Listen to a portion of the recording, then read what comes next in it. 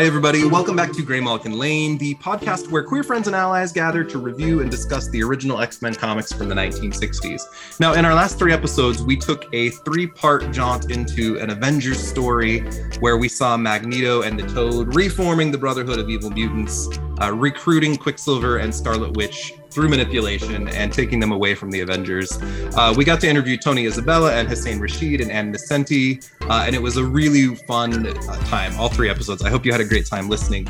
We're going to take a step back into Pietro and Wanda's earlier history today, back when they were part of the Brotherhood of Evil Mutants in one of those side stories that was not an X-Men title. Today we're going to be reviewing the first story in Strange Tales number 128. Now back then, Strange Tales starred both the Human Torch and Doctor Strange in every issue. This is just the Human Torch story for those of you that want to follow along. It's just called Quicksilver and the Scarlet Witch, and it's from January 1965, written by Stan Lee with pencils by Dick Ayers and inks by Frank Giacoia. Before that, however, we are going to introduce our very special guests.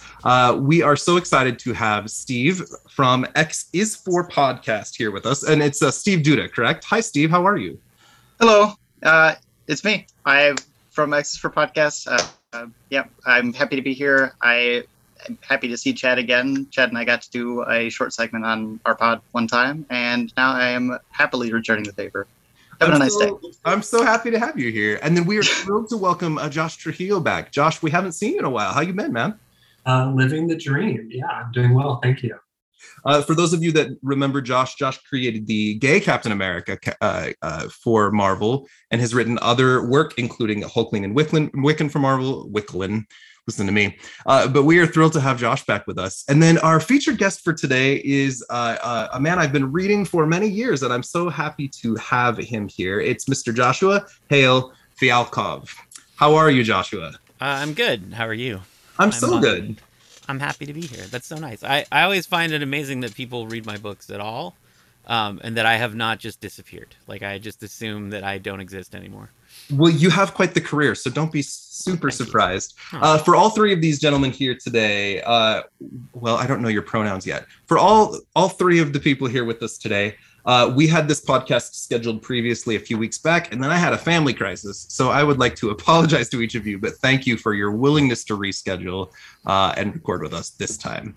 Things are going much better in that particular crisis that was taking place at the time, which we won't talk about publicly. So let me have everybody introduce themselves today. I'm going to have you each let us know your gender pronouns, where we might know you from, even though I just said some of it in my introductions.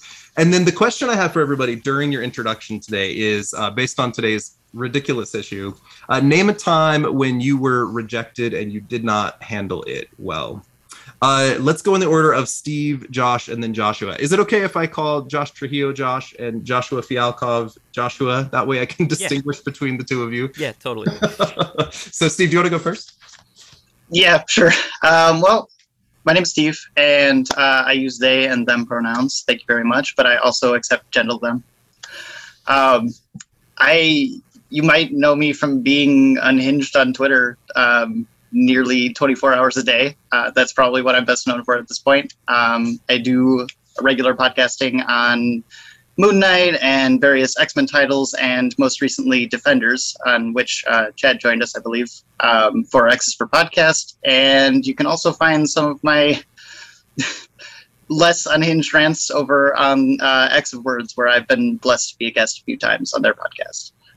And I've been racking my brain trying to think of like a rejection that I didn't take well. I generally take rejection pretty well. I'm not saying I don't get rejected a lot. He's like, so I've never been rejected, so I don't know what that feels like. Well, it's not often in terms of things, because I don't do a lot of things personally, but racking my brain to think of a rejection that I didn't take well. I'll tell you one thing. This time, I think I took it well, but I was just like put out by it for like an extremely long time.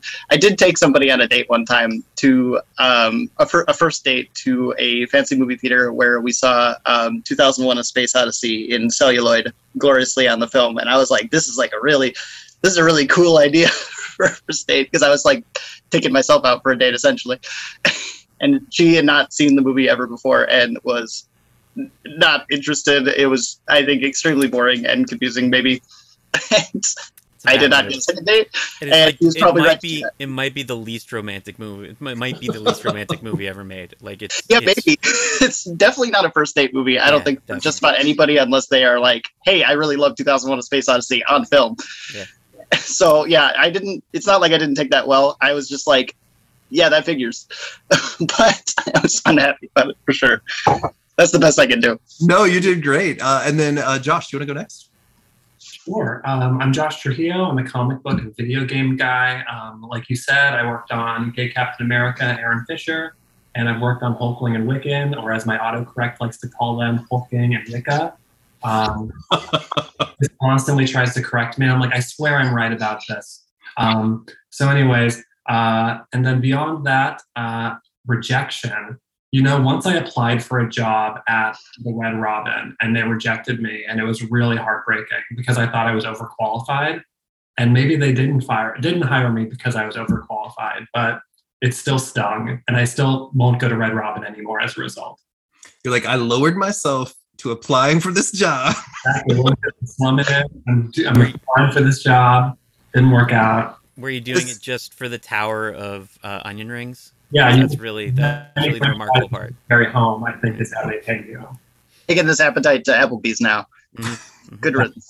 This is not my rejection story today, but in college when I was 22, I applied for a job at, I think it was the Macaroni Grill, and as a waiter, and they offered to hire me as a busboy. And I was like, I am not a 16-year-old acne-ridden teenager, and I will not take your job. And I had a very poor attitude about it. I did not handle it well, so I can understand. And then let's go to Joshua. Hi, I'm Joshua Hale-Fialkov. If we weren't here right now with another Josh, you could just call me Josh. What do I do? I'm a comic book writer. I did predominantly did a ton of creator owned stuff, and then I did like 4 or 5 years working for Marvel and DC until it broke me emotionally and spiritually. And now I do creator owned comics, although it's been a while now. And I work in TV. I've worked in video games. I've worked in every. I think I've worked in every form of mass media. I have not worked in TikTok. That is my only. TikTok's the real challenge now. Now I have to find a way as a middle-aged white dude to like really connect with an audience on TikTok. And I don't quite know how to do that because I also don't know how to look at TikTok because I'm actually that old now. It's very sad for me. Nothing makes me feel older than TikTok. Like, oh, what has happened? Just a mystery. Do you have a rejection story for us?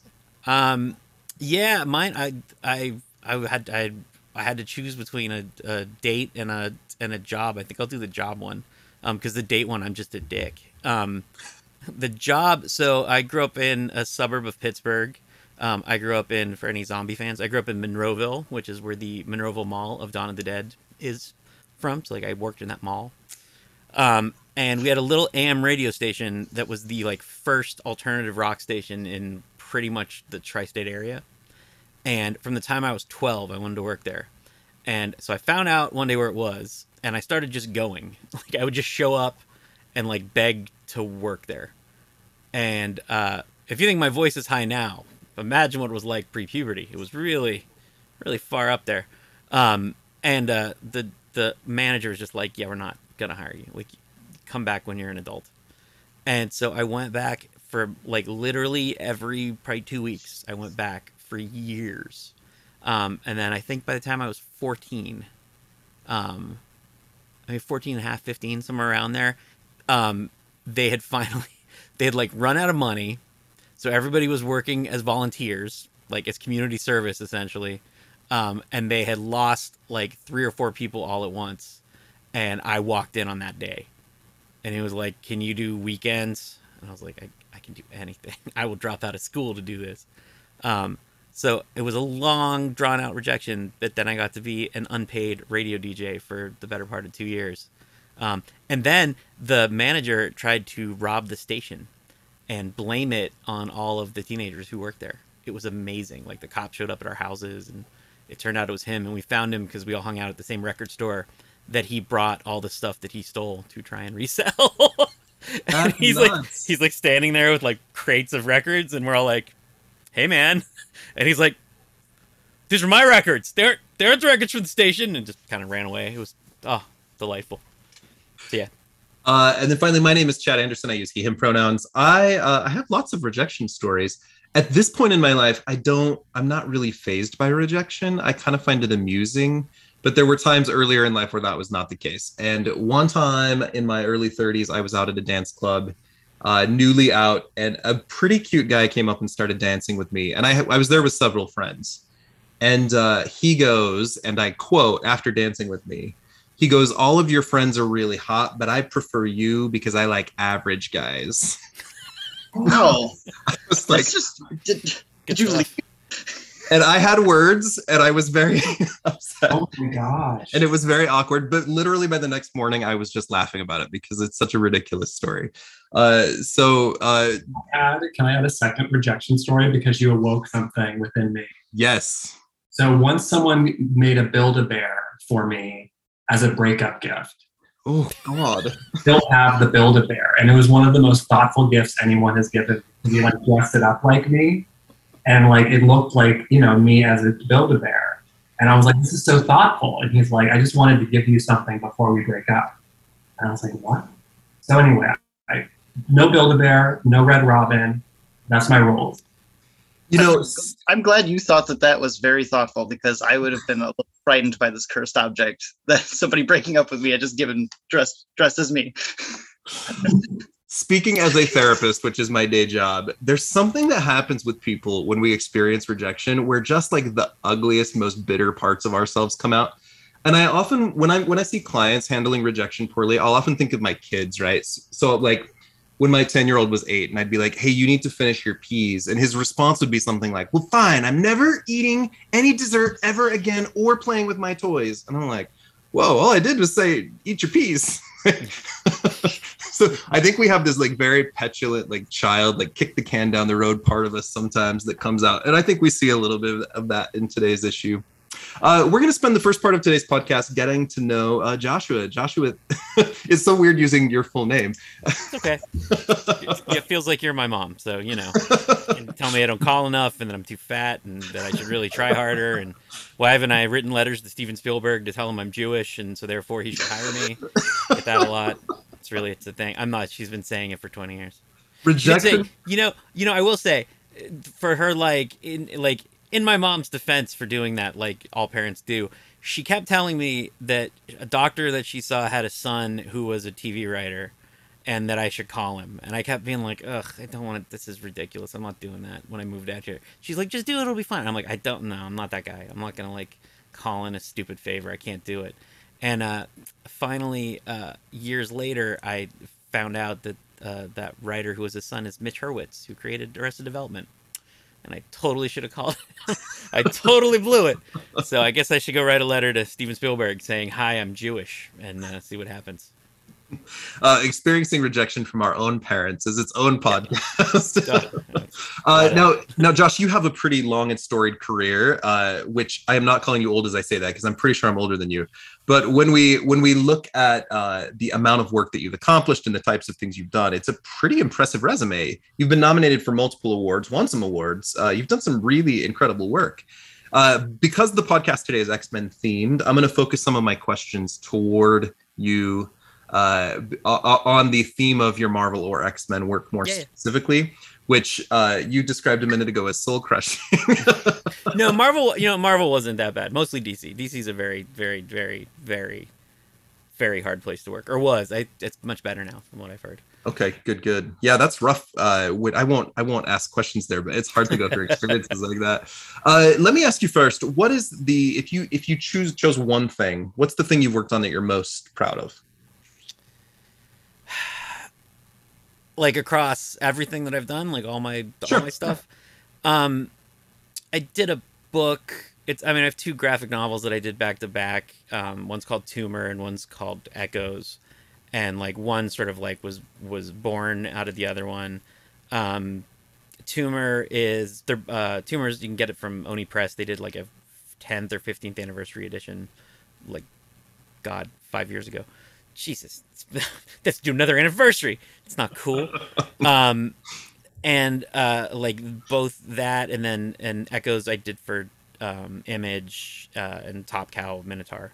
Both of them were like a version of like, this is me. Here's what I got. Like this is me shooting my shot and doing everything that I can, and like using every skill I had to tell a story, and like working with artists that I had like deep, meaningful relationships with, and like telling stories that I didn't see getting told. Because they're both dealing with mental health. They're both dealing with tumors. Obviously, it's about a guy with a brain tumor. It's a private eye who realizes he has a terminal brain tumor the day he gets his first case in like a decade. And so he's trying to solve the case before his head goes pop. And then Echoes is a guy with schizophrenia who finds out on his father's deathbed that his father was a serial killer. And after his dad dies, the murders start up again. And so the guy has to kind of like puzzle out if he's losing time and if he's the one doing the murders. Which both don't sound like they're super personal, but like both are very much about, because I've like my whole life I've had lots of health problems. Like I'm incredibly sickly. It's cool. I'm into it. I dig it. But like, so getting to kind of like talk about how people who are ill or have challenges find ways to like harness them and to be eaten by them was like it's a very like kind of cathartic experience. Because I think when you have lifelong ailments, like you just sort of feel, I think a lot of the time you feel sort of swallowed by them. And so getting to tell stories like that sort of like give you this chance to open up. And I honestly like, and I'm not just doing it because it's a good bridge, like it's 100% true. Like that's kind of why the X-Men works too, right? Like that's always why I like the X-Men, is that the X-Men were just inherently about other. And I think no matter what, metaphor you want to apply to it or how you want to stretch it, at the end of the day, like they're a group of characters who are always going to feel apart. And because of that apartness and because of they have this shared experience that no one who isn't a mutant will ever understand. And like that's such a powerful message. I think that's why once they sort of got past the initial Stan and Jack days and really figured out those characters, like I think that's why X-Men has been such a blockbuster for so long, is I think it really does, it talks to the fact that all of us have these things that we rely on or, or blame or, feel trapped by. And it's all about finding our place within all of that. I love a complicated character. The X-Men is full of them. I'm only saying this because it's in my mind.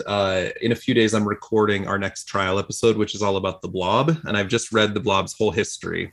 And it's dawning on me, there are particular characters like the Blob who a descriptive word about a person becomes almost their entire identity. So for the Blob, he's the fat guy. Or even as we're introducing Josh, we're like, he created gay Captain America. Like the word gay just gets stuck to this person, even though he's so much more than that.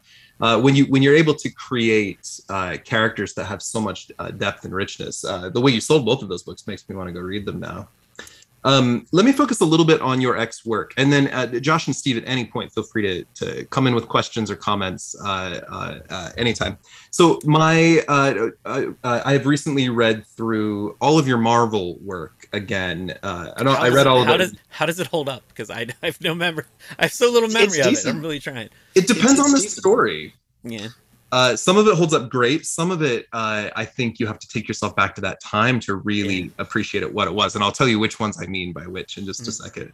Steve, what were you going to say just then?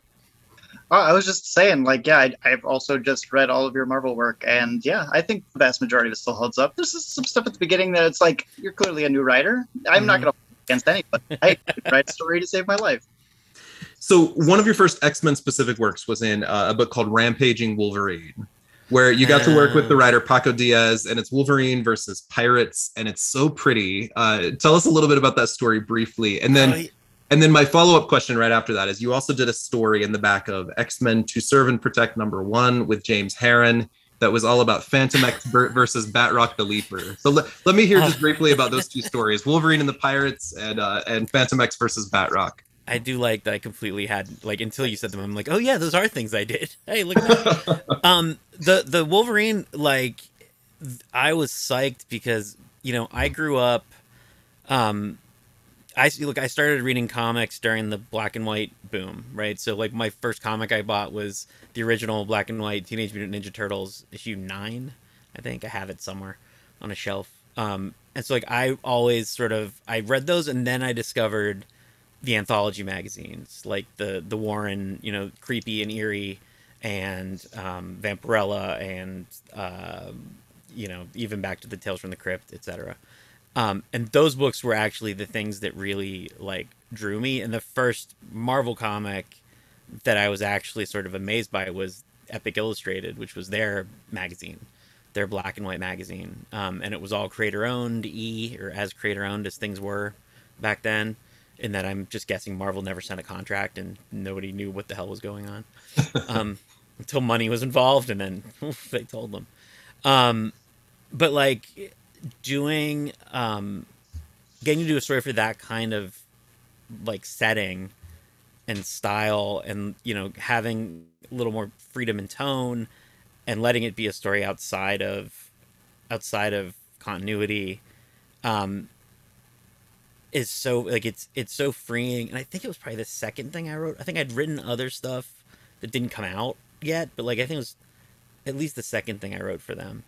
And just, like, getting to play with that character, because, again, like, Wolverine was, I'm exactly the right age for Wolverine. Like, I genuinely, and I've read it recently, and it's not the greatest comic of all time, but, like, in my head, when I'm like, the greatest comic of all time is the issue of the Wolverine solo series when Grey Hulk shows up and Wolverine is just, like, pulling pranks on him, and it's like this, right, like, where he wakes up and he has purple pants, and that's it. His suits are gone.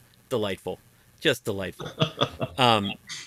So, like, he's a character that, like, I have that you know, fascination with. My first X-Men comic is I think it's 151 with the Mark Silvestri cover with Wolverine crucified on the X on the cover. So, like, that stuff is sort of like that's my sweet spot. And getting to tell the kind of story that felt more like an indie book than a, you know, mainstream comic was sort of really what drove me. And that wasn't, when I first started doing comics, like, that wasn't what people wanted. I think Bendis, Brian K. Vaughan, Brubaker, and Rucka in particular are the ones who are sort of the change makers, who made it much more acceptable to do stuff like that and have it not just be things that are in the corner, but actually a big part of what the universes are. And that, like, those changes were just starting, like, as I was kind of starting into mainstream comics. And so, like, I definitely, I got to ride on those waves, and I'm very grateful to all those guys. I'm sorry, please go ahead. Oh, I just had a question. You mentioned enjoying playing around in, like, out of continuity stuff where you can kind of go wild. Was that what drew you to doing Ultimate Comics and kind of closing out the Ultimate Comics line? Because when I was reading that, I was like, I've heard this person is a horror comics writer. I wonder what this will be like. And I'm like, yeah, it's horror. Yeah. It's straight up free will horror, the kind you could not do in main continuity. Before you answer that, I actually want to set this up really quickly. A lot of our listeners are not super deep Marvel continuity nerds. So in the year 2000, they tried to reclaim some of what made some of their original characters special. Spider-Man at this point has been married and cloned and maybe has a baby. So Brian Michael Bendis launched a new teenage Spider-Man in an alternate universe that they called the Ultimate Universe, or Ultimate Spider-Man. And they worked really hard to keep Spider-Man true to the essence of the Spider-Man character. But then they launched Ultimate X-Men, which it didn't seem to try to capture the essence of X-Men. It just seemed to try to make the X-Men as crazy and weird as possible. The mythos is completely different. A lot of crazy shit happens. And then the Ultimate Universe ran for a really long time. Joshua was involved in helping shut that universe down in a number of really huge stories like Hunger and Cataclysm and a few others. So yeah, Joshua, tell us a little bit about how you got that gig and what it was like to destroy the Ultimate Universe. I mean, I was like the honest answer is that I'd come out of that was right when I got fired off of all of my books at DC, and I was friends with the editor of the Ultimate Line. I was friends with Jonathan Hickman, who was writing the Ultimate Line and running it at the time. I forgot Hickman did the Ultimates. That's right. Yeah. I took over, so Sam Humphries took over for him, and then I took over for Sam Humphries on the main book, which is how I like slotted into just even getting in the universe at all. And like it just sort of lined up for where I was schedule wise and where they were schedule wise, that they needed a me, and I'm super fast, and I'm super fast. I write really quickly. And I love the universe and know the universe and had been reading the universe consistently. Like, those are the superhero comics that I sort of always followed and never missed. So, like, I didn't have to do catch up. I didn't have to do research. Like, I could just write the comics and I knew what was happening. The irony being, of course, that then I had to shut the whole thing down. No, but I like this. I want to keep doing this. Why are we stopping? This is so, no, please. Must be heartbreaking to get the call like, hey, we need somebody who can kill the Ultimates. Yeah. Did you know that you were going to be like the Hatchet Man, or were they like, just come on board, it'll be fun, and then you show up and it's like, oh, actually? I mean, like, the conversations you have about that stuff are weird because they never want to say the line is failing or the line isn't selling enough or we have to do an event to save the line, or we're going to do this to get rid of it. So they're like, no, we're going to do a big event. And the big event is going to really prop up the line. But you're like, but the big event is the end of the universe. So it's not going to be much of an event, is it? Like, if everything just goes away, it seems like it's not going to prop up the universe at all. And then you combine that, like it's funny, freelancing, and Josh, I don't know if you experienced this as well, but like a lot of freelancing is like you get the bits of information that the company and the editors are willing to tell you, right? Or that the company wants the editors to tell you. Then you get the information that the editors are telling you because they know, like, if you know slightly more, it's a little bit easier for them. And then there's the information you get from all the other creators. And like between all that information, you sort of can like make it all into an almost coherent picture of what's actually going on. So like and it was a way off, but I also knew they were doing there was an event somewhere around then, and God help me, I don't remember it, but there was an event where they were collapsing universes, right? Where they were killing universes to try and make it so there was just one. Yeah, that was Jonathan. Right? That was Jonathan Hickman's Secret Wars storyline. Yeah, so like I knew that what they call those incursions. Yeah, universes, only one would survive. So I knew that was coming. I knew that was going to be a thing with how they were going to play with. I think Miles Morales was the point, was to do Miles Morales and then maybe do like the Ultimate Reed Richards character, which is like such a freaking cool. Like they did such a great job with him. The Maker, they brought him into the main universe now. So cool.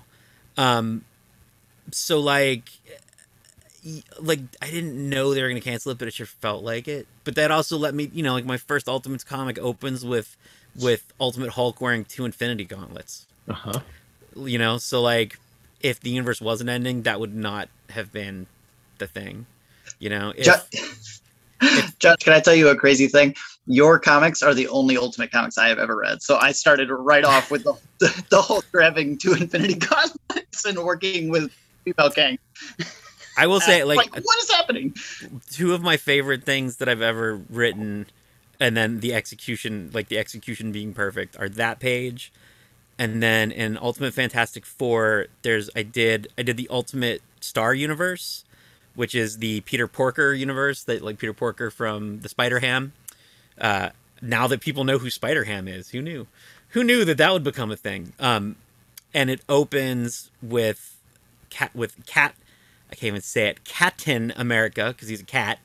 Captain America. Right, and he's wearing the uniform of Ultimate Captain America, and he's doing what is like the iconic page of Mark Millar's Ultimates, where he says the thing that makes no sense, which is that he's pointing at his head and saying, "Yeah, does this A on my head stand for dog?" And I'm like, God, that's amazing. I'm so proud of it. It's my favorite. You should be proud of that one. That's a good one. Delightful. And Duckluctus, like I just got to do whatever. They were very checked out, which is when I do great. That's really my forte, is when people aren't paying attention to me. I can really just get away with doing weird things. When you can lean hard into a pun. Yeah. What were you saying, Josh? I'm sorry. Oh, I was saying mods are asleep. You know, Yeah. that meme. That's how you get things in. Like, it's funny. Like when I was at DC, I wrote when I was doing my vampire, which is like clearly like every character in it has like complex sexual relationships with each other. Like it's like the book opens with the hero and the villain having sex throughout New York City, like in different forms, like as wolves, as bats, as humans, as mist. Like they're just fucking the shit out of each other the whole time. And through all of it, the main character has like a you know, an assistant, like a valet, who is clearly in love with him. Like he's clearly just completely in love with him, and he's there because he's in love with him, and he supports him, and he takes care of him, and like everything that goes wrong, he is always there, and he's always with him. And so I wrote in the issue where that guy, you know, where that guy's going, like where we're getting to the end game, and like essentially like Andrew's been turned evil, and he's killing everyone around him, and you finally get to that moment where you have him, and he finally tells him that he loves him. And my editors called, and they're like, "What is this? What do you mean? Like, he's gay?" And I was like, "Did you not read the book? Like, he's gay? Yeah! Like, he like sits there and like nurses his wounds and like looks at him and tells him like you need to find somebody who cares for you while he's doing it. Like, I mean, he's clearly like forlorn the entire series." They're like, "No, yeah, you can't do that." And you're like, "Who's reading this book that's gonna be upset? There's nobody." Like, what person is reading this, like, a mature reader's barely involved with the superhero book that has, like, an obscure character who nobody knows about? So wait, the mist sex, that was cool, or they were sleeping through that too? No, they're okay with that. That part, they're fine. That they have no problem, because it was a boy vampire and a girl vampire. So that part, yeah, see, if it's straight or lesbian, it's fine. But if it's gay, we need to talk about it. Listen, they can fuck as dogs. Sorry, I don't know if I can say that word on. No. You can. But yeah, good. They can fuck as dogs, but you know they got to be a boy dog and a girl dog. I get it now. Don't go crazy. Come on, let's keep.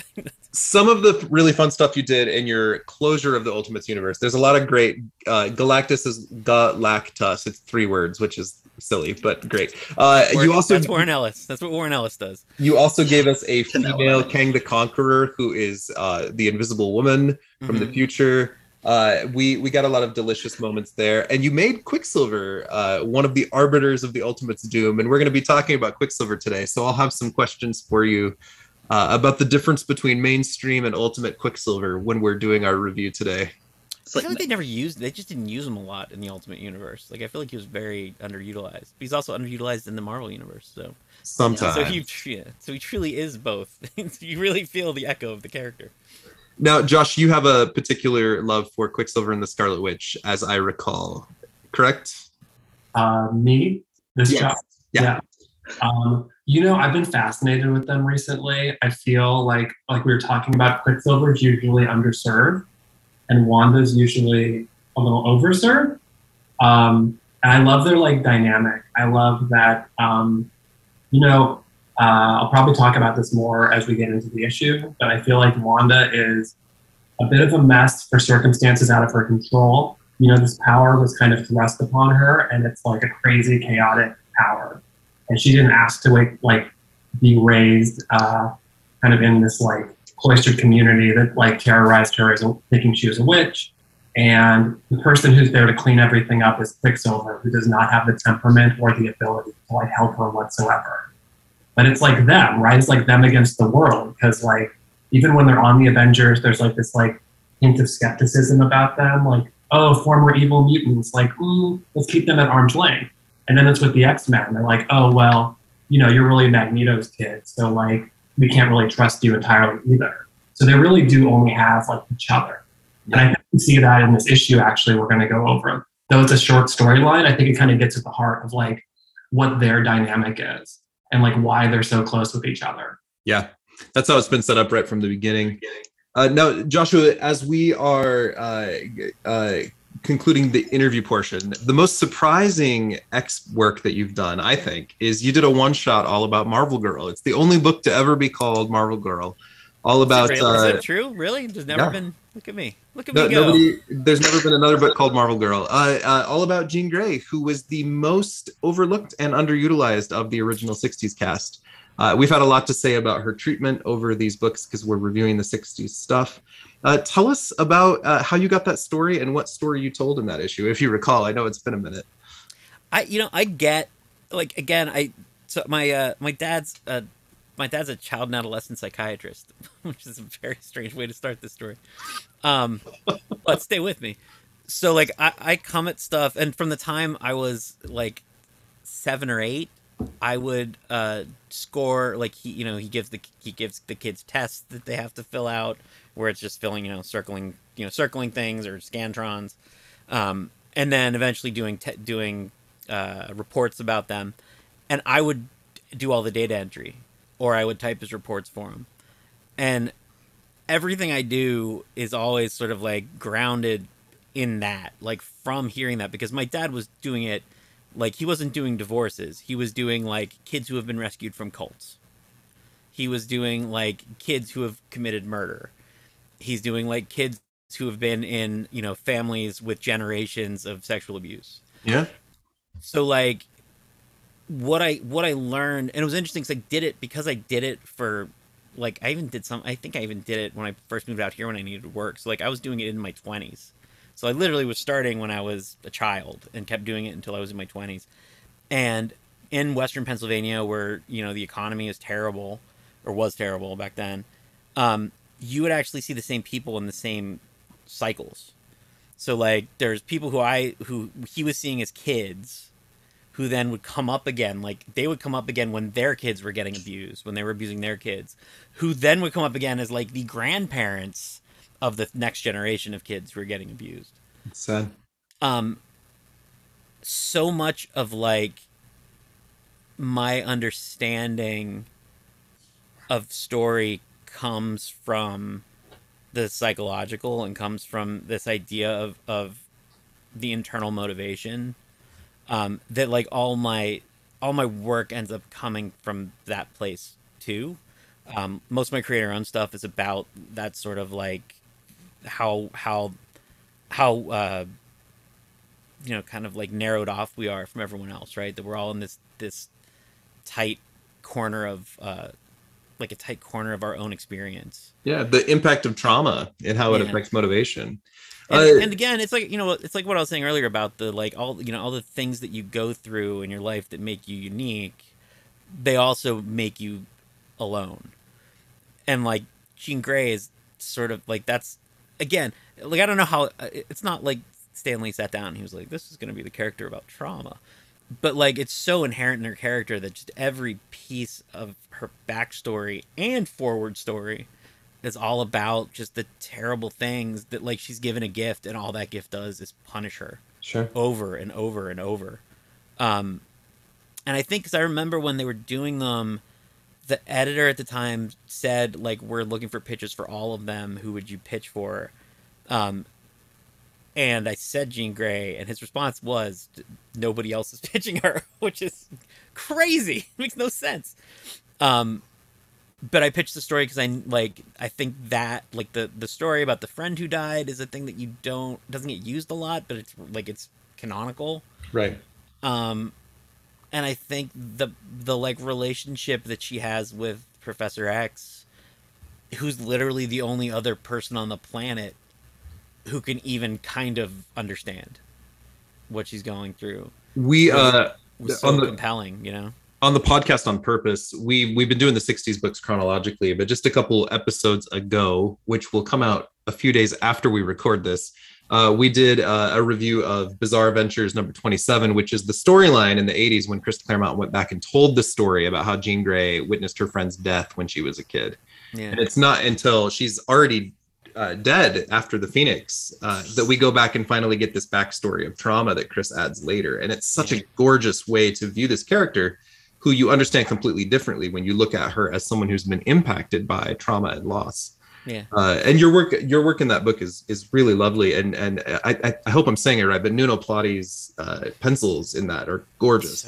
We'll be posting some images on social media as we advertise this episode. He's so good. Yeah. No, I love it. I'm really like immensely proud of that book. It's funny, like when you do one shots, you kind of get, again, like you sort of get left alone. Like there's a little bit of like, because it's disconnected, you get like a little bit of freedom that you don't necessarily get when you're in the middle of a series or you're doing tie-ins or there's events going on. So like those moments are always like, I would always take those jobs. Like whenever I saw a chance to just like, oh, I can just write about a character and who they are and not have to worry about everything else that's happening in the universe. Like that was the attraction for me of those characters. And especially because like we all know them, you know, writing Spider-Man's easy because we all know how Spider-Man talks. Like, there's no trick to writing Spider-Man because we hear him in our heads. You know, there's a trick to writing a 10-year run like, you know, Dan Slott did and doing it great. You know, like, that's definitely a thing. But having their voices in our heads and trying to find ways to sort of express this relationship that we had as kids, as outsider kids, almost every one of us, I think is such a, like, is such a sort of treasure for a creative person, because you really do get to explore yourself through this icon. So you can't use Marvel Girl or Phoenix. I want to hear from everybody. What's Jean Grey's new code name? I would have said Firebird, but it's taken by somebody I like better. I mean, man, that's tough. It is weird they never came up with one. That they just sort of... Marvel Girl is a terrible code name. Not only is it hard to get out of your mouth somehow, but it just doesn't roll. It just is. It's a terrible code name for her. I think so many writers do not know what to do with Jean and haven't known what to do with Jean. I don't know that many long writers have known at all what to do with an adult Jean Grey since Morrison, honestly. And like, I don't know. I did read this Marvel Girl one shot, and my boyfriend actually reminded me of a line from it earlier this morning before I was going to hop on here. And it's something that like kind of been sticking with me all day. And it's where you had Jean talking to her younger, like ghost self kind of, and saying like, you do know that it's not your fault, right? And then her younger self says, do you know that? And like, honestly, that's something that it resonates far beyond just like this little one shot, and it's just it's an opportunity to think a little bit more about like the things that I place on myself. And I wish that I had that kind of thing stick with the Jean Grey character in the modern era, because a lot of times she's just a cipher, and somebody who places too much burden on themselves to be at fault for their own shortcomings or their own like insecurities is like a really great character note for Jean Grey. That being said, I still don't know what to call her. That's me being at therapy. That's what therapy looks like. That's me, because that is like literally every week for 20 years. It's like it's that. Like, are you aware that everything in the world that you can't do is not your fault? It's, if we're looking at the original team, it's much easier for me to come up with some, like a list of great Cyclops stories, Archangel stories, Beast stories. Jean, there's only a handful of really great stories out there. Yeah. Josh, are you a Jean Grey fan? I like Jean. She's cool. She was never like top tier for me. I think, I was kind of peppered with the 90s X-Men version of Jean, who was a little less proactive, except for the Phoenix storylines. And even like in my understanding of the character, she's just so like, I think she's weighed down by a lot of baggage because of Phoenix. And I think that like the way that she's overcome it more recently in like X-Men Red and stuff has been really like a good direction for her. But I do agree there's like a risk of sometimes of her being a cipher. And I think Wanda has this problem too, to a degree. Is like there aren't necessarily like a strong, clear characterization for them at times. And they are kind of like weighed down by like this enormous power they have. But the storylines have to navigate around. This is such serious content, which will be followed by the ridiculousness of today's issue in just a moment. I do think one of the things I would love to see on the Krakoan era now is the resurrection of Sarah Grey, her sister, and her niece and nephew, who have all been hinted to be mutants. And I think it would give, a source of stories for Jean that we would love to see. They're doing great work with her in the current X-Men lineup, if you're reading it now. But Yeah, I feel like we should get some good Jean stories. Joshua, what an honor to hear some of your methods and ideas around the way you approach these characters and think about them. I'm definitely going to look up more of your creator-owned stuff as we're concluding after today. You sold me. I'm excited to read more. So with check out the Life Hacker. That's the idea. That's all I have. That's all I have in the world.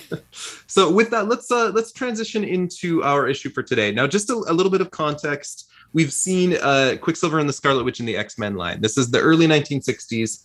They were very popular with readers back then for one primary reason, and that's because they were the heroic bad guys. The Brotherhood of Evil Mutants has appeared a half dozen times at this point. Quicksilver and the Scarlet Witch are always the ones that are questioning if they belong with Magneto. They're the ones that are betraying him. Quicksilver in particular. Magneto tries to set off a nuke, but Quicksilver disarms it secretly.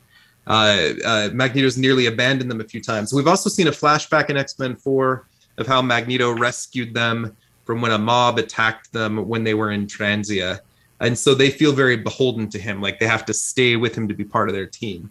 This is the final appearance before they leave the Brotherhood in X-Men number 11, which is when the Stranger comes down and takes Magneto off into space. And that's when Quicksilver and the Scarlet Witch finally leave. But here we see them put into an issue of Strange Tales. Let's hear your reactions to the cover. If I counted correctly, this cover has 66 fucking words on it. 66 on one cover. There's so many words. Tell me your thoughts on this cover, as we, particularly the top half, as we look at the Torch and Thing fighting Wanda and the Quicksilver. My favorite part is after writing a novel on the cover, it just says, "And if this isn't enough, look what else is waiting inside." Like, yeah, let's get to it, please. You had to try harder back then, I suppose. Like, we all think of the Marvel Age as being like everybody just bought everything, but like they were still just like now. There was characters and there were books that just always sold, and they were constantly trying to grow the line. But yeah, that's a lot. That's really a lot, and none of it is particularly like. I'd much rather have a bigger image than a third of the page be text. That's crazy. Yeah, it's interesting. It's actually like a half of the page, to be honest. Yeah, I don't know if this was like an affect of the era, but they just called the Human Torch the Torch. I don't know if they did that sometimes or not, but that always like stands out because there's so many words on the cover. I'm like, you could have given one more word and called him the Human Torch. But it's nice symmetry between the Torch and the Thing. Yeah. Yeah, they want that. They want it to line up. They also call Quicksilver the Dazzling Quicksilver, which is not the super fast. What do you guys think of Wanda's 60s costume? I've always been a fan. Oh, really? The window, the like giant. It looks like it's from Dune. I see it. It's all the hat? Are you talking about? Yeah, the headpiece. The hat is like absolutely insane. I don't love the hat. I love the entire rest of the outfit. The big cartoonish cape, the boots, and everything like that. The hat is a full toilet seat. Yeah, the hat is like, it's weird. It looks to me like she like cut out part of a pizza box and like just jammed it on there. But. Like the Galactus headdress kind of thing, right? That's when I first started reading, though. So I've been used to it for a very long time. I do think a lot of the pencils in this issue are really great, actually. So we'll get into that. So, Josh, would you want to take us through the first handful of pages? Kind of let us know what happens in this issue. We'll talk about it. Yeah, so I guess I want to do like a bird's eye view of it. But basically, the Scarlet Witch and Quicksilver are hanging out somewhere. It actually looks like they're kind of in like a modern mod home. I don't know where they were hiding out in continuity at the time, but it is like you can see some stylish furniture, and like they're not in like a cave or like a villain's lair necessarily, right? So like they're at like the Howard Johnson or something. Quicksilver's like, we got to get out of here. This is our chance. Magneto's away, and Wanda's like fiercely loyal to Magneto, and she doesn't want to go anywhere. But she'll go anywhere Quicksilver will, right? Like that's the thing. Like he's headstrong, and she'll follow. At least this version of Wanda. And so they decide they're gonna like, well, actually, we should. He's like ready to leave right now, and then she trips him up using her hex bolts, which is like kind of fun. It's like she's always able to keep him in check, but She doesn't necessarily always do that.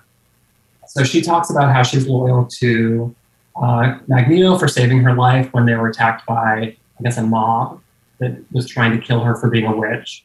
So that's pretty clear. And you can kind of see, like, it does look like they're in a villain's lair, actually, but it seems like it's more of, like, designery on the inside. So, let's see. I bet they're on Island M, which is Magneto's little remote island that's still being used in the comics, by the way. Oh, that must be where they are then. Before he put all the tentacles all over it, apparently. Yeah, and so they just feel like they don't have anyone to help them. They don't have anywhere to go. And even Quicksilver says as much. You know, no one to turn to, no one to advise us. And you can kind of see all, like, the 60s Marvel heroes there. You see Giant Man and Thor and Daredevil. And it's like, oh, if only Daredevil were here, things would be a lot better. I don't know how that would help. Sorry, Pietro. So it just shows how, like, desperate they are. And they can't find these heroes, you know? Even though this was the 60s Marvel where you, like, open a window and Hellcat falls in, like, they're completely unable to find Spider-Man or Thor. So Wanda's like, wait, you know, the Baxter Building, we can go to the Fantastic Four because we know where they live. And so that's about as good as Planet any, right? They're going to go to the Baxter Building. They're going to have the Fantastic Four help them out and get them out of this mess of kind of living with Magneto and being these evil mutant terrorists. There's something, like, so Patty Hearst about these first couple of pages. For those that don't know Patty Hearst, she was a rich girl who was kidnapped by some terrorist people who kind of turned her to their cause. It's an interesting thing because you're seeing the Scarlet Witch be very loyal to Magneto, even though he's been we gave our word. awful to her. He's so mean to her. Yeah, like, everyone's kind of mean to Wanda except for Pietro in these early appearances. But that's kind of, like, also just, like, that's the era too. Like, they weren't very nice to Jean either. They're like, Jean, use your telepathy to scour these pots or whatever. So I love Quicksilver's costume here, though. I love his costume, and, like, Fins. I love the kind of baggy running suit that he has in this era. Like, it works for me. So we go from Island M to we go to the Baxter Building, and Johnny Storm. You guys have to see this panel, podcast listeners. But he is, like, giving off wild bisexual energy, just lounging, and he's like reading comic books, and he's just having, like, a lazy day. And then things getting pranked by the Yancey Street Gang, which is nice. They're, like, making fun of his little blue diaper that he's wearing. And so they're upset about this, and then their television gets interrupted by a news report. It says the X-Men have they've released the first photographs of the Brotherhood of Evil Mutants. So I guess up to this point, they weren't that publicly known. I'm kind of curious where this falls into, like, the history of the Brotherhood.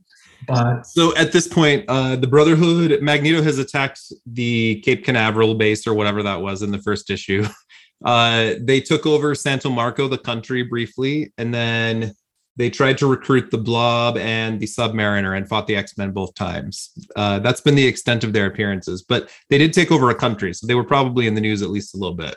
Yeah, so this is, I think they said, like, specifically these are, like, first official photos. So I don't know if it took them, like, the weekend to get the photos developed or whatever, but we have photos of, like, Magneto, Mastermind, looks like Toad, Quicksilver, and Scarlet Witch.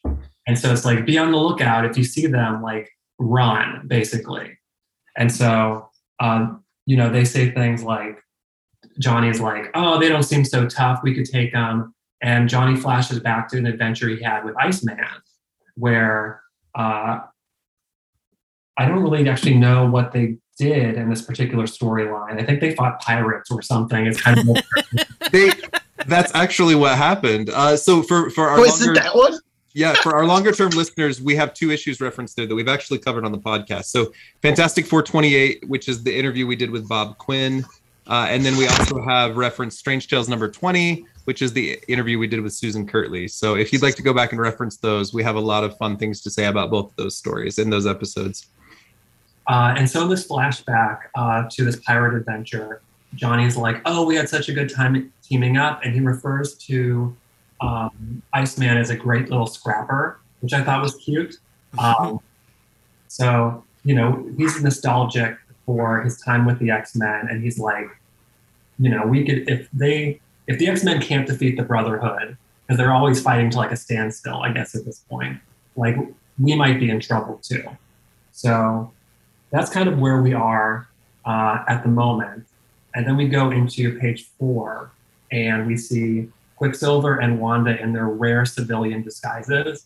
And I'm kind of obsessed with this very brief look, because they're, supervillains have to dress in the colors that their costumes are in.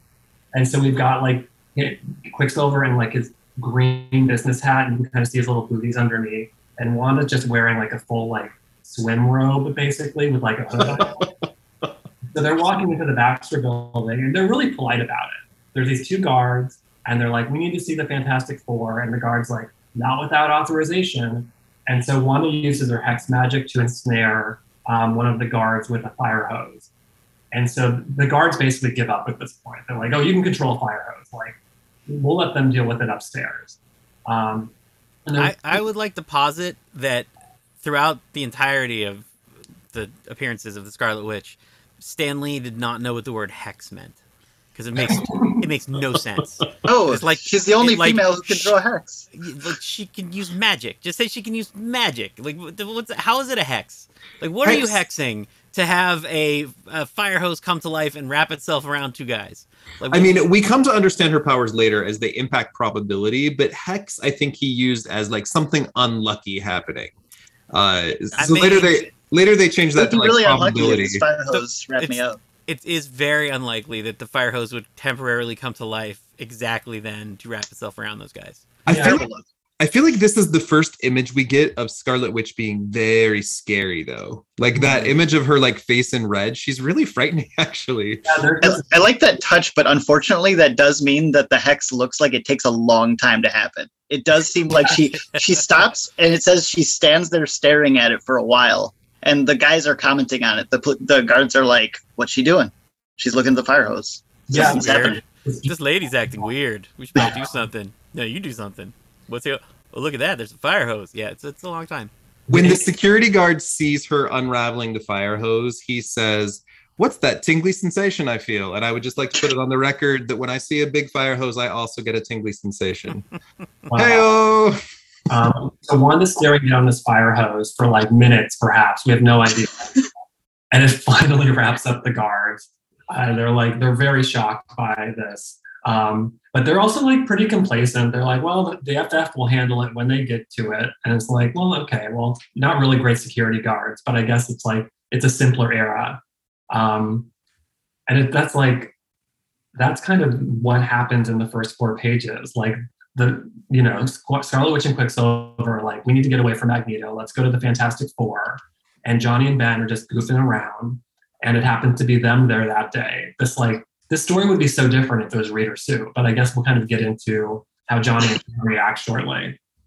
So if we jump back to that panel of Johnny laying on the floor, talking on the phone, it's my favorite panel in the whole comic book, I think. And there's some great ones. But he's talking to Dory Evans, who's his 60s girlfriend. We talked about her a lot on the podcast in the Pirate episode. We love Dory. There's also, I was going to throw out, the Yancey Street Gang in the early comics was kind of this gang that was never really seen, but they were always playing pranks on the Thing in the early issues. He'd open a box and there'd be a pie that'd shoot in his face. It'd be like, Yancey Street Gang. We learn in a much later Mark Waid comic that a lot of these pranks in the 60s were actually being played by the Human Torch, who would just put like notes on things that said from the Yancey Street Gang. So I kind of think the Torch was doing this here. The Thing gets this letter in the mail that says, he reads out loud, "The Yancey Street Gang says I ought to carry a teething ring if I'm going to keep running around in town in a pair of blue diapers." If you just look at this as Johnny trolling the Thing, it's fantastic. That is really good, especially since the Torch is a real shit in early Fantastic Four. Like, first 20 issues, he is just spending his time being cruel to the Thing. I feel like it's not a lot of effort, though. I mean, just wrote him a letter. Like, they could have sent a picture, could have drawn him with a pacifier and a baby bonnet on. Like, he really could have gone the extra mile. This is the shit post of the 60s. Yeah, this is the shitty one. Yeah. Also, those hand drawings of the Brotherhood of Evil Mutants that appear on the TV, Toad is looking his absolute best here. Oh, is that Toad? I thought that was Blob. Nope, that's Toad. Who's it supposed to be on the bottom left? That's Mastermind. Oh, right. the illusion guy who always looks like a man in a brown paper bag back in the 60s. Any other thoughts on these first few pages before we keep moving? I think this is a great setup, actually. I think it's delicious 60s stuff. No, it's just so of the era, right? Like, it's like, I didn't know this crossover had happened, but it like makes perfect sense, right? Because with Johnny and Ben have like the sibling tension between them, and it's Wanda and Quicksilver don't have any real like tension between them. They're like loving, doting siblings. That's a really great point. I was really struck by that here. Like, not only the sibling relationship, but how, like, it's also like how Spider-Man first has his crossover with Fantastic Four and like breaks in and gets into a fight just because he's trying to look for a job, you know. And this is like a very similar situation, except for it's the two dumbest members of the Fantastic Four are there, so hijinks have to ensue, not necessarily, but like start all the chaos here, and is also like, please let us stay with Magneto, where Quicksilver is the one who's like, no, he's tarnishing our honor. And I'm just like profoundly struck by the weird reversals going on in their dynamic. Yeah, and like Quicksilver and Wanda are coming in with like the best of intentions, right? Like they are excited, aside from like that fire hose incident, like they're here for like good reasons. Yeah, they're just trying to get away from their abuser, and Wanda's a little spooky. That's all, you know. Pietro's extremely impatient. My nerd shows most when I say things like this, but when I do the trials on Graymalkin, I read the whole character chronology. And we've done 2.5-hour trials on Quicksilver and the Scarlet Witch. I feel like I know the characters pretty well. This is my favorite era of Quicksilver. It's all downhill from here. He's like the nice guy who's concerned about morals, but literally in just a few minutes, we're going to see him ranting about Homo sapiens. So there's always that. This is like not a Quicksilver I know at all. Like, I know him from being in the Avengers and being like half a second away from Magneto is right. We should have wiped out the humans long ago. They always betray us. They always do, Wanda. That's the only Quicksilver I've mostly known. I mean, he's full supervillain sometimes. Now, Joshua, you've worked with Quicksilver in some forms. What do you like about this character? Well, so I have a theory about the character in a bit like in a larger sense, and this comic like enforces it for me. So I'm obsessed with the working practices of comics in the 60s, of the Stan Lee, like, oh, I wrote the plot. Because he wasn't writing plots. He was just, like, they were just doing whatever, and then he was filling them in. I'm convinced he didn't think they were siblings. And he just read it, like, the artist didn't think they were siblings, and he read it as siblings. Because whenever you see them together, they don't look like siblings. Like, they're far too, like, they're walking like man and wife when they're coming in together. When he's like looking over her after she's been hit, like it's very like that's how a husband. He's like cradling her, and like it's very, very weird. So I'm just convinced that Stan is like, well, they're gonna be saying their sister. It'll be fine. We'll just fill it in here. Without it does seem to be a ball that Ultimate Comics picked up on. Yeah. Yeah. There's a line in a later comic book where Quicksilver's having marital trouble with Crystal of the Inhumans. Mm-hmm. And he admits, like, you know, when my sister married the Vision, I transferred my love for her to you, Crystal. And you're just like, oh. No, that's not an okay phrasing. No, I don't know. I think he's like I'm a big Flash fan. Like I love the Flash, and he's such a different version of a speedster, right? Like all the Flashes and Flash family on the DC side. It's always about sort of like, it's almost like apolitical is the wrong word, but apolitical, right? Like it's very much about sort of like big conceptual stuff and very like the Speed Force and like trying to see like what is time travel, like all this like big sci-fi stuff. Whereas like Quicksilver, because he's grounded as a mutant and because it's about his relationship with Wanda, like you get this sort of like almost like fleshier version of it where you almost buy that he's like, you buy his speed more because it doesn't feel like he can travel in time by running so fast. It doesn't feel like he has all that stuff. It feels like he's actually like a grounded proper character. And he does some cool shit with his speed in this issue. We'll talk about it in a minute. Yeah. He does. I wish Northstar could see this issue. Well, like, you know, Quicksilver gets to be, it may be his one character trait, but he gets to be mad, you know, in a way that the Flash never gets to be angry. He's always so composed and kind of like Wonder Bread in that way, where Quicksilver gets to be like very tragic and operatic and like vengeful and like there's a lot more meat to it, right? He doesn't get as much, like we were saying, he doesn't get as much play as maybe he deserves, because there's a lot of like interesting tension within him. So, I'm sorry, did I interrupt? No. Okay, so Steve, do you want to take us through the next couple pages? I would love to. I'd be very happy to, actually. I'm glad that I got assigned some of the middle pages here, because there's a lot of like really prime Quicksilver content, and I'm a big Pietro fan. He is, as you said, extremely different from like, say, a Barry or a Wally. He's not just late. He's extremely frustrated and extremely mad all of the time because nobody else can keep up and nobody will. And a consequence of that is that in this issue, when he is going to look for help from the Fantastic Four, he kind of speeds on in without knocking. He doesn't bother with an invitation. Wanda's already taken care of that for him downstairs, and she's on the slow way up by the elevator while he takes the stairs much quicker. And this is the thing with Pietro, his entire existence. There's always been a problem with him, but he does not know how to turn off the supervillain voice. And I firmly believe that this entire issue would have gone extremely swimmingly if Pietro hadn't walked in at sonic speed and immediately started declaiming in what absolutely sounds like a supervillain voice, but is not. Like, he literally walks in on Ben and is like, I have found you at last. My name is Quicksilver. Perhaps you have heard of me? But I'm sure, like, if he said it in a different tone, probably would have been fine, but we know that that's the one he's using. And plus he has like an Eastern European accent, which just makes it sound more villainous. Yes, of course, naturally villainous, us Eastern Europeans.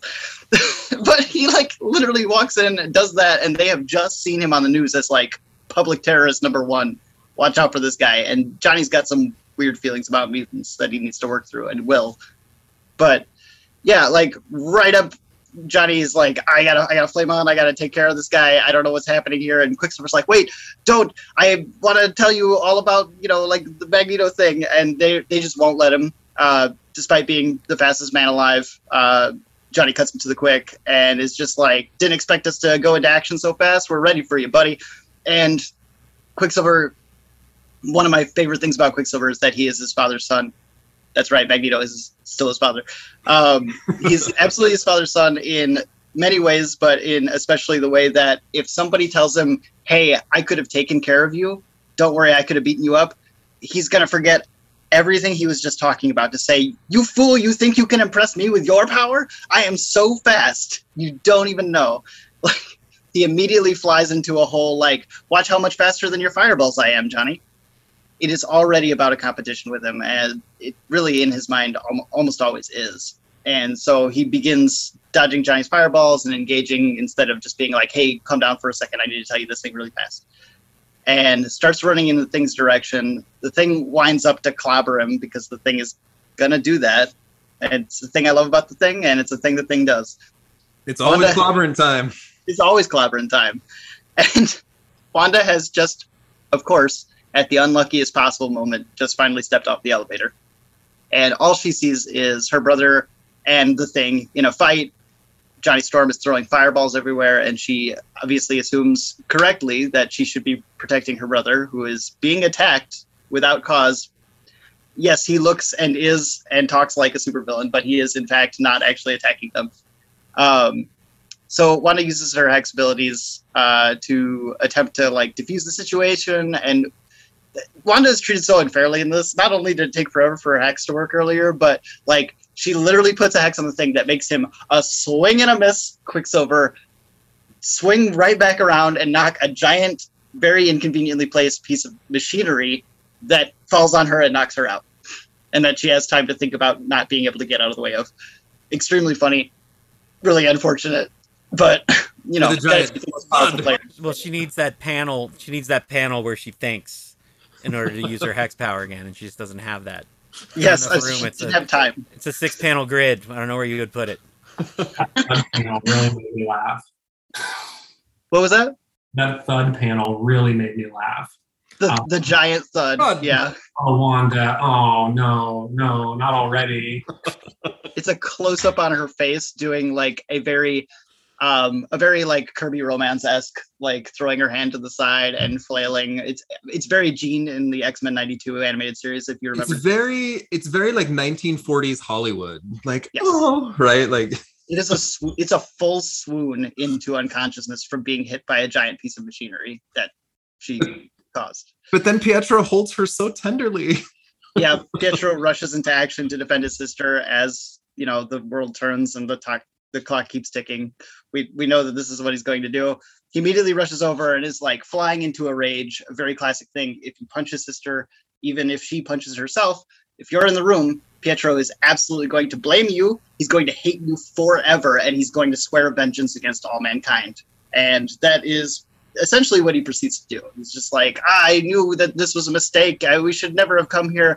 You know, I didn't want any harm to befall you. And Johnny takes this moment to say, I think the funniest thing in the entire issue is that Johnny Storm is like, hold on now there, thing.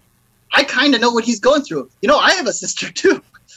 Like Johnny just like suddenly remembers that he's a sister and is like, oh man, the brain is working, empathy muscles stretching, grasping. I think I know what he's going through.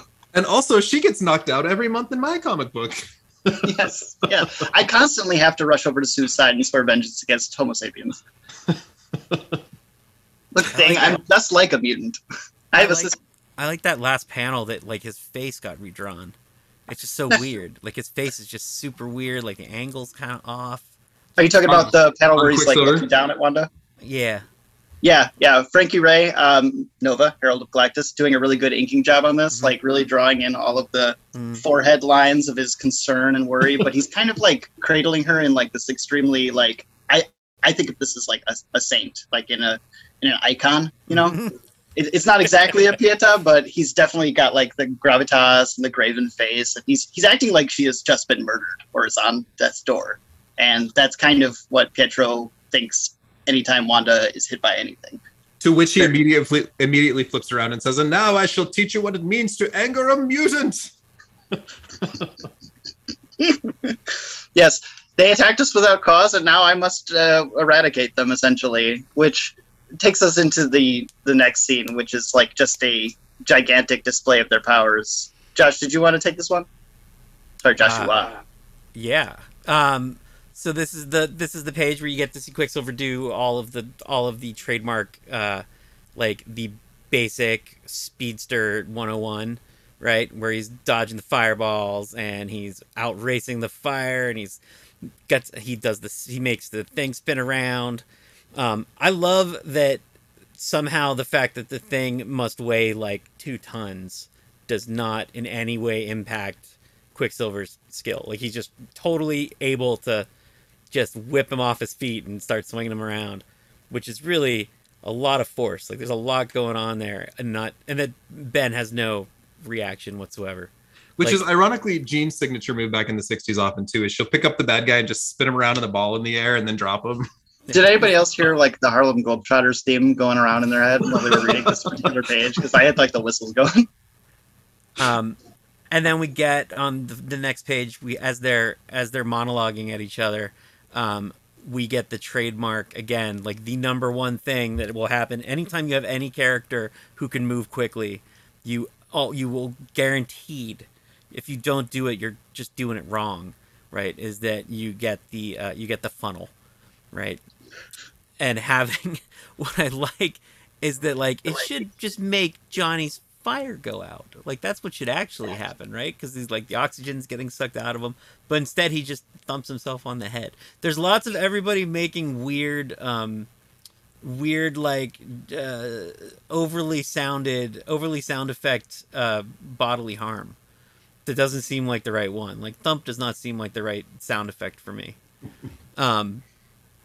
And I love that Ben is just like trying to figure out why punching Quicksilver doesn't work. It's like the entire fight is Ben being like, but I'm punching, but I'm punching, and I punched again, and it didn't work. Why isn't this working? Why isn't punching work? It's all I have is punching. And then as we're going on, we get to the what's my favorite part of the comics. First of all, we have the fire net, which is like the most like how like does he have a thing, like there's no, it's the way that, again, I like to blame Stan Lee for stuff, so I blame Stan Lee for being like, yeah, it makes sense. Yeah, I'm not going to put any dialogue to explain how he can form a fence made of fire out of the air. He does this pretty often in the Yeah, 60s, and it's such an intricate use of fire. The way that you have to like symmetrically create this net, it's nuts. And this is like when keep doing you get those miracles of magnetism. You just have to sit there. Like, he would just have to sit there. He would have to be as fast as Quicksilver, actually, ironically, and be going around drawing the things and like doing them as fast as he can in the air. Yeah, it doesn't seem effective. What's on fire? I mean, the air. The air. I guess, right? That he's not touching in any way that he's far from, which would just kill everybody, because that would mean all the oxygen is combusting. So you'd all be dead. But because there's now a fire cage up, what does the thing do? Well, so because apparently his rock body, which is supposed to be completely impregnable to anything, is delicate suddenly out of what I never does this anywhere else, right? Like, has he ever, certainly not prior to this that I can think of, has Ben been concerned about temperature? Has he ever been like, oh dear, I don't want to get melted, I guess. No, when he just has it lying there, right? It's just like, oh, there's my asbestos suit. That's sized for me. Yeah. It feels like Stanley wanted to talk about fire safety. And was just like, remember, kids, put on your asbestos fire suit. Make sure you have a fitted asbestos suit laying on the ground in case you're attacked by supervillains, and you build a fire cage that causes your body to overheat. 1940s Human Torch, Jim Hammond fought the Asbestos Lady, and 60s Johnny Storm fought the Asbestos Man. Those are real characters in Marvel canon. And they both have horrible cancer. It's literally, there's a whole storyline about Asbestos Man getting horrible cancer years later. That's a thing that happens. Who wrote it? Who wrote that? Oh, I will find it for you while you keep going. I'm on board. I want to read this now. And then, like, again, the mystery of Ben being unable to just punch people, which seems like depowering Ben is like the weird, like, I understand that it's Human Torch's book, right? But that Ben can't punch because he's wearing an asbestos suit seems a bit much. Yeah, he doesn't even like knock out Quicksilver, even though he's like strong enough to knock over Galactus, because he's wearing a suit. Yeah, well, like, he at one point he punches Godzilla, and I believe Godzilla falls over in the Godzilla comics. So you would think that even wearing a genuinely not ill-fitting suit, like, how could the suit fit him at all if it didn't fit, right? Like, it wouldn't go on him. It's not like it wouldn't fit him. So he can't punch. He's useless. Wanda wakes up and uses her. I can't get over the mask. The mask is so terrible.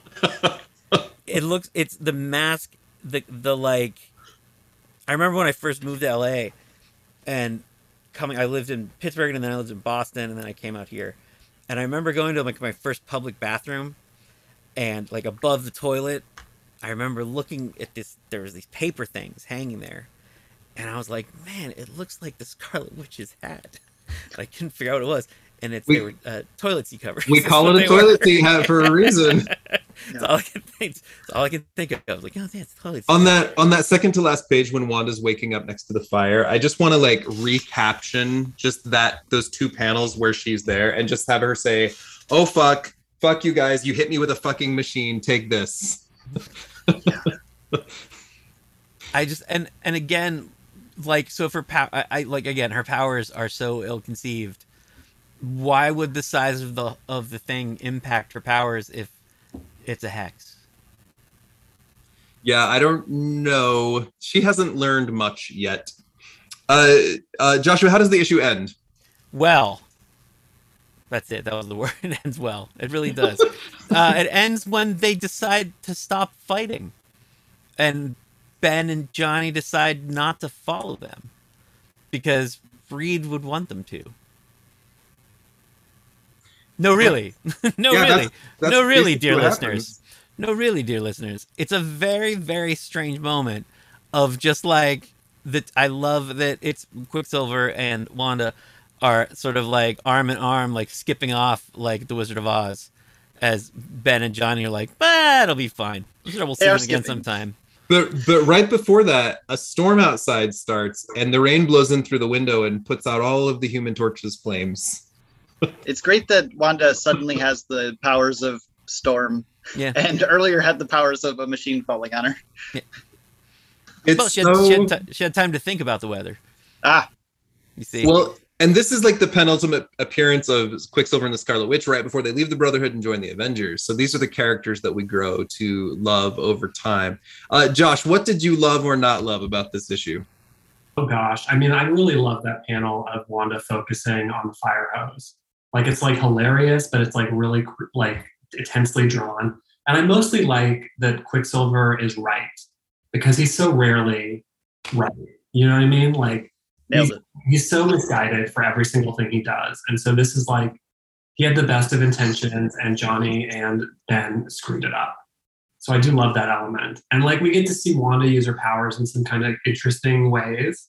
I didn't know that this was like the lead up basically to them joining the Avengers.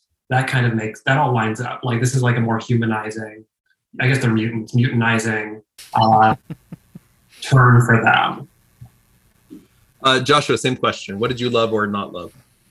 I love Ben and Johnny stuff so much. Like, I love the two of them together. So I'm game for virtually anything with the two of them. And I think that's sort of like the weird mentality of like that by this point, like, there hadn't been that much of the Marvel age, but we'd already been so deep into comics history that the idea of the misunderstanding fight had already been established so clearly that like they put no effort into explain why they're having the misunderstanding or to rectify it in any way, where it's just like, oh, he ran in too fast, we better kick his ass, and then it's like, well, I guess we're done now, they should leave. And there's no in between. Like, I love the sort of like the simpleness of it. Again, in a world of like self-contained, easy to tell, like one-shot stories, it's sort of like, it's like a wrestling match, right? Where they do the whole fight and then like, okay, we're done, we have to go to commercial now, and everyone gets up and marches. Like, even like, because like the last, at the very bottom of it, like that last caption is actually saying like, but hang out, no, seriously, there's more, guys, listen, no, I understand this one just sort of ended, but the next one, Doctor Strange, it's gonna be great, I'm just saying, hang out. I like how self-contained it is. I like how it's just one very simple story, and I think it's very well told. For 11 pages, we got the arc. It started and it climaxed and it ended. Steve, what did you like or dislike? I liked a lot about this issue just for the exploration of Quicksilver's character and the allowing of Wanda to do like some really big stuff at the end to like end the thing. But I gotta say, like, I'm stuck on this. This is my favorite thing in the whole issue. It's just this one panel of like a very lovingly drawn Quicksilver looking up, surrounded by flames with his hair all about, and just screaming, Magneto was right. There can never be peace between Homo Superior and Homo Sapien. You are our born enemy. And this is in response to like the two dumbest members of the Fantastic Four mistaking him for a and doing a fire cage. He is like, in this one panel, Quicksilver is in hell. And he has just realized that he is stuck there, and that is the hell of being on Earth with the fly scans around him. And he has just come to such a dramatic conclusion that I feel like he should be weeping a tear and sing talking this in the musical version. It is high drama, and I love it.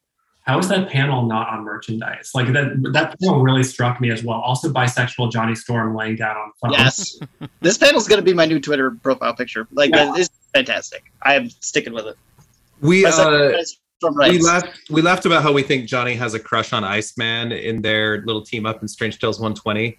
But in the future, for our X-Men fans, during Uncanny Avengers, Johnny has a brief relationship with Rogue. And Leah Williams has been on this podcast talking about how Daken and Johnny had a little tryst. So there's the there's the X-Men of it all. As we are wrapping up today, let me reference the Asbestos Lady and the Asbestos Man quickly. I did my homework. Asbestos Lady first shows up in 1947 in Captain America and Human Torch comics. Later, they put some retroactive World War II stuff in place for her in the Invaders and Captain America and Saga of the original Human Torch series, which were written in 77, 81, and 90. I believe her only modern appearance is in Marvel Knights Spider-Man #9, which is in 2005. The Asbestos Man has only shown up 3 times. So Strange Tales number 111 in 1963, where he fights Johnny in this series. Then he shows up, and here's to answer your question, Joshua. Elliot Kalin writes a series called Fear Itself, The Home Front, number 6, where we see the Asbestos Man in 2011. And then more recently, Evan Dorkin wrote Fantastic Four Marvel's Snapshots number 1, where we see the Asbestos Man again. And the cancer is referenced in both of those later stories. So there's more about the Asbestos Man than you ever need to know. One of the most ridiculous Marvel villains of all time. And that's saying something. That's really that really is saying something.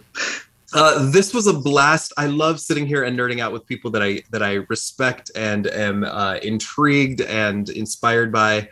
I hope you guys had a great time today. This was a lot of fun to Joshua, to get to know you better. Steve and Josh, to see you guys again and to be able to nerd out. This was great. As we are wrapping up, let's go in the same order that we did introductions. Let us know where people can find you online. And what do we have to look forward to coming up from you in your work? Gray Malkin Lane, you can find Gray Malkin PP like podcast on Twitter, or just under Gray Malkin Lane on Instagram. I keep my own social media private because I've got kids. Right after this episode, reviewing X-Men number 43 with the writer Steve Fox. So we're going to be super excited to bring that to you as well. Steve, what do we have? Where can we find you, and what do we have to look forward to? You can find me on Twitter at HowdyDuda. That's HOWDYDUDA. And you can also find me podcasting every Sunday. Well, the episodes come out other times, but I record every Sunday with X's for Podcast. And we will be continuing our extremely cool coverage of every issue of the current Jed MacKay Moon Knight series. And I really hope that people will tune in, listen, and check it out, because it is really something special. Literally magical. We got to interview Jed MacKay on this podcast. I was a fan before. I love it even more after. And just throwing it out there, I would love to come talk Moon Knight with you on your pod sometime. Shoot me a message. I absolutely will. I love working with you. And yeah, we can make that happen. I adore his work on Moon Knight. I think it's amazing. Josh, where can people find you? Sure. You can find me at Lost Is Keys Man on social media, or I guess. And please look for Hulkling and Wiccan. It's going to be in print. It's being collected as part of Marvel's Pride offerings. So Hulkling and Wiccan number 1 with this beautiful Luciano Vecchio cover, or Peach Momoko if you prefer.